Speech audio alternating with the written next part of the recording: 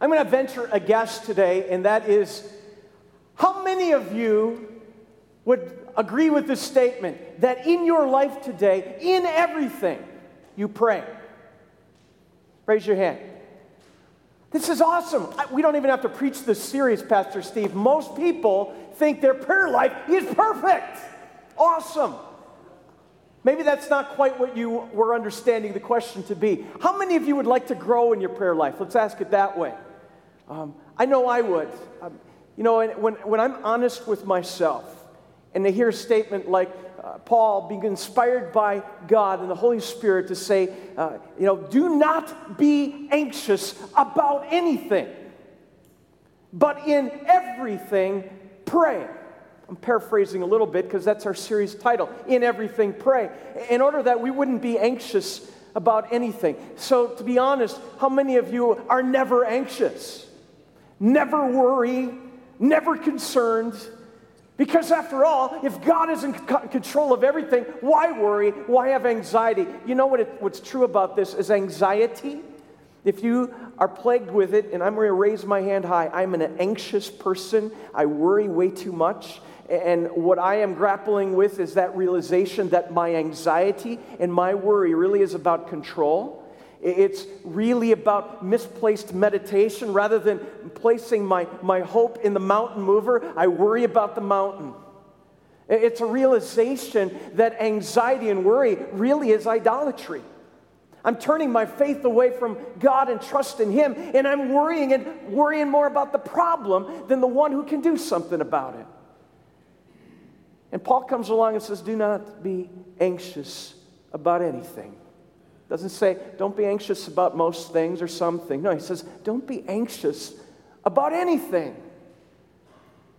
And he also mentions later, we're going to get to this, that the peace of God, which goes beyond anything you could ever understand, will guard your heart and your mind. It's like, I long for that kind of peace. How do I get to that kind of peace? How do I experience that kind of peace in my daily life rather than anxiety and worry? Well, the answer actually comes through the text. It's through prayer. Through prayer. I want to throw out today really three kind of hooks, concepts, understandings of prayer that really develop through what God has to share with us in this text. They're this. We're going to look at all three of these. First one is proximity of presence. This is going to be fun. We're going to have a little tongue twister to talk over at lunch today. Proximity of presence. Second point we're going to look at is proactive persistence. And the third one is provision of promise. We're going to leave those three up there as we go along here for the next few moments. But let's talk about the first one, proximity of presence. What are things that get in the way of your prayer life? I think this is one of them. I have found for me that one of my great anxiety builders in my life, and you're going to laugh at this, is going through a drive-thru.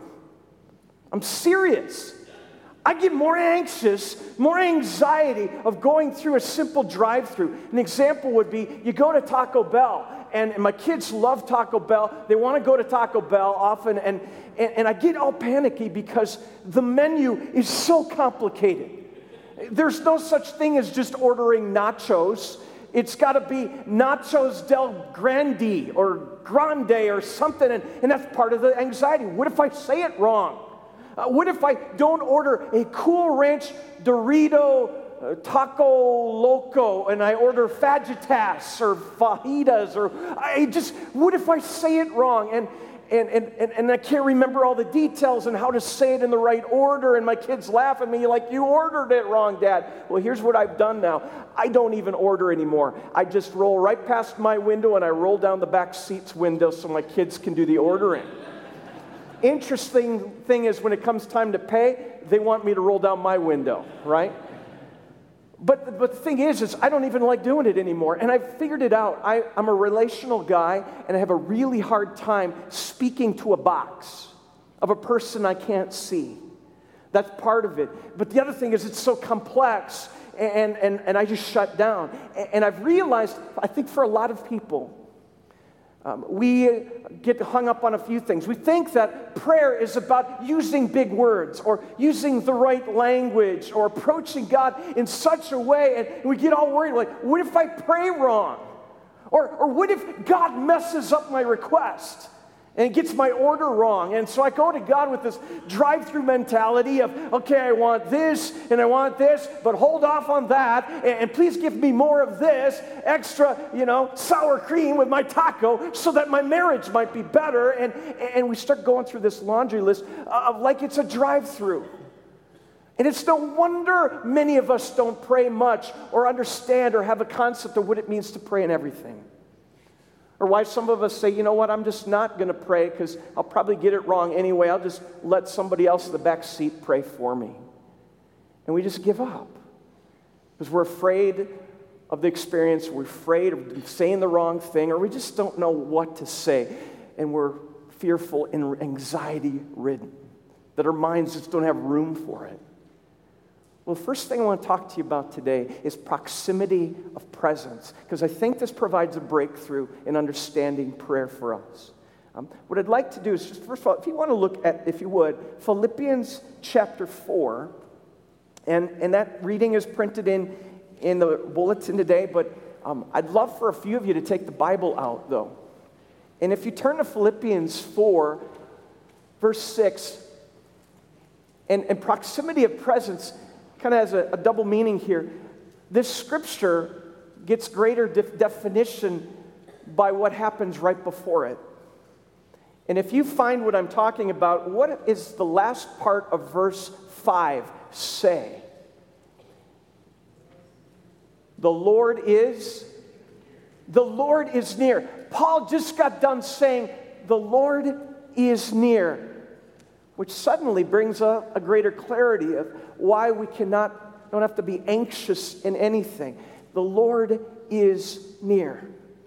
A lot of us pray, and in our thinking, in our minds, we've pictured that prayer is like this wormhole that opens up the galaxy, and we're talking to a God that is so far away and so far removed from our circumstances that prayer is kind of this long-distance messaging thing, like going up to a drive-through window where we can't see him, and he's some distant place, and he's all gargled in the way he talks. We don't understand him, and he probably isn't going to understand us. And we approach prayer in that way, and we are dead wrong.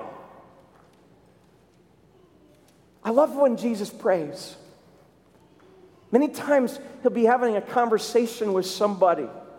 And John Feditas is sitting right there. And Jesus would be talking to John, and without even stopping and saying, all right, everyone, like they teach in seminary, let us pray. Jesus never does that, though. He never shifts and says, okay, everybody, now we're going to pray. Never does that. He'd be talking to John, and as quickly as he's talking to John, he says, I thank you, Father, that you're with us today, and I thank you that this is an opportunity to learn more about you. It's an ongoing dialogue. It's a constant shifting back and forth, and why is that? Because God is present. God isn't distant. If that's your concept of God, and no wonder you struggle with prayer if you think God is distant.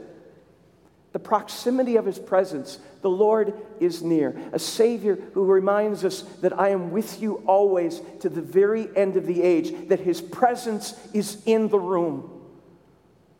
And what that does is it redefines how we pray. We don't pray in some weird way that we got to figure out a right posture or the right place or the right timing. And we'll talk about circumstances like that, but that we can pray in everything because God is always in the room with us. We can pray for our spouse because God is in the room with us when we're having those breakdowns in communication or brokenness. We can pray with our kids because God is in the room and understands what we're going through or what that circumstance of your health and what you're dealing with, that struggle or that doubt or fear. It's not weird to talk to God because he's here. He's with us. Proximity of presence is a really big deal when it comes to understanding what it means to pray and opening up the channel of saying, Lord, I can talk to you anywhere, anytime, in any situation because I know you are with me. That constant friend we just sang about, what a friend we have in Jesus. To go before him in prayer. Incredible privilege, an incredible thing. But not just proximity of presence, proactive persistence. Paul goes on after he says, the Lord is near. Do not be anxious about anything. Then he says, but in every situation, by prayer and petition, with thanksgiving, that's important, present your requests to God. What does Paul mean by that? To go before the Lord in prayer with petition, bringing before him our requests, and to do so with a spirit of thanksgiving that is defined by the Lord's presence in our life, that ongoing proximity of his presence that says, okay, I can face whatever comes my way, knowing my God is going to work through that a greater good than I could ever imagine. He's with me, and I can say, thank you for today, thank you for this circumstance, thank you for this wonderful gift. And I can go before him and say, Lord, here's where I'm at. That ongoing gift of proactive persistence. Now, I think a lot of us, I'm convinced of this, we don't pray much because we're afraid to bombard God with our problems. We think, come on, how can I bother him when there's so many other people that have so much bigger things going on? I'm going to overwhelm him. If you ever saw that movie, Bruce Almighty, and the prayer, and he takes over, and the prayer requests are coming in, and like crazy, and that we're afraid we're going to bombard God, or we just think, who am I? I mean, I'm a sinful, broken human being. Why would God listen to me? Well, if you listened in the gospel reading we read just a few moments ago, one day Jesus told a story, and the setup for that story was, then Jesus told his disciples a parable, a story, to show them that they should always pray and not give up. That's the purpose of the story, that they should always pray and not give up. So what does he tell them about? He says, there was this widow, and in that culture immediately, a widow would have very little rights in that community. She would most likely not have the ability to make much income or own things. I mean, we'd be in a bad spot. And Jesus says, this widow went before an unjust judge. And as it says, who really didn't care much about people, could care less. And Jesus says this woman goes to this judge day after day after day after day, pleading her case with the judge. And you're thinking, why in the world would a guy who doesn't care about people even listen to her in the first place? But finally she gets through. And Jesus says, for some time he refused. But finally he said to himself, even though I don't fear God or care what people think, yet because this widow keeps bothering me, I will see that she gets justice, so that she won't eventually come and attack me. You can laugh at that. Because I do think often Jesus, in his storytelling, was trying to get a reaction. And we like to think, well, Jesus must have been really boring. I don't think so, or people wouldn't have hung out with him that much. He was telling a story that was meant to invoke an emotion. That this woman is so persistent. She just kept bothering the judge. So finally he said, fine, have it your way. And Jesus says, so may it be. And many people stop there like, oh, okay. So what Jesus is saying is our relationship with the Father is just like that widow. Because God the Father is too busy and doesn't really care much about people. But if we are persistent enough and keep bombarding heaven with our requests and our problems, finally he'll get tired of listening to us and he'll give us what we want. Is that the teaching here? Clearly not. What Jesus is actually showing is using an illustration to illustrate how God isn't, in order to demonstrate who God really is. How much more so is really what he's getting at. You who have been chosen by the Lord, you who are a treasured child of God, you who have been formed in the womb as that one whom God had planned from all eternity, the one who God knows intimately inside and out, the one who knows even how many hairs are on your head, the one who cares about you, and the one who isn't about to let you go. He says, come to me with what is on your mind. Be persistent in prayer. It's a relationship thing. When we realize that proximity of his presence, suddenly it opens up this incredible opportunity of a God who invites us to proactive persistence in our prayer life. I don't ever need to remind my kids to ask me about the things that matter to them, that they're waiting for me to act on. They bring it up all the time. And you know what happens in that relationship? When it's inappropriate what they're requesting, you know what I do? I explain it to them. I say, this is not going to be the best timing for you because I love you. I'm not going to grant that request at this time in your life. You may want to drive and you're 10 years old, but I'm telling you, it's not legal nor is it safe, right? Or other examples you can insert in your life where we go to the Father, we say, Lord, but I really long for this. And the answer continues to come back with a sense, maybe that's not in the best interest of our lives. Where we recognize God knows more than we know. As the Almighty Heavenly Father who is omniscient, maybe He knows best for us. It doesn't stop us from going before Him. But that's why we pray according to His will being done in our life rather than our will. Having that understanding of an ongoing proactive persistence versus reactive persistence, but a proactive, saying, Lord, I want to come before you in this relationship. It's an ongoing thing. I know you're present here. And I know you care about me. I know you love me. I know you've forgiven me my sin in Jesus, the one who shows me that ultimate love of the Father as Jesus lays down His life for me. That informs my ability to go before the Lord with persistence because there's a relationship that is there in His calling over me as a child of God. Now, the Apostle Paul goes on from there. And then he says, and as you bring those requests to God, and the peace of God, which transcends all understanding, will guard your hearts and your minds in Christ Jesus. You know, there's a result of that relationship. God's going to grant peace. And it really ties into this provision of promise. What will God ultimately grant? I love the spot where Jesus also teaches on prayer and talking about going before the Lord. And He says this. He says, you know, you who are parents, like if your son asks you for an egg or for a piece of bread, are you going to give him a stone or a scorpion? And it's another example of He's showing a story to illustrate how God isn't. And He says, you who are sinful, broken human parents, how would you not answer your child by giving a scorpion or a stone when they need bread or food? Quite the opposite. That our God who loves us as a heavenly Father would grant that which we truly need. Not always what we want, but what we truly need. And sometimes He answers that in really amazing ways. I'll give you an example. I was at a volleyball game yesterday, talking to one of our school parents who's been out of work for some time now. And it's starting to really get difficult. And those questions of, you know, where's the next bill going to get paid from? How are we going to do this as a family? How am I going to continue to provide for my family when I am not really able to right now? I'm trying to find a position. And he says, I was just all filled with anxiety and a mortgage payment that was coming up. And how are we going to pay for that? And he says, it hit me one day. I'm spending so much time worrying.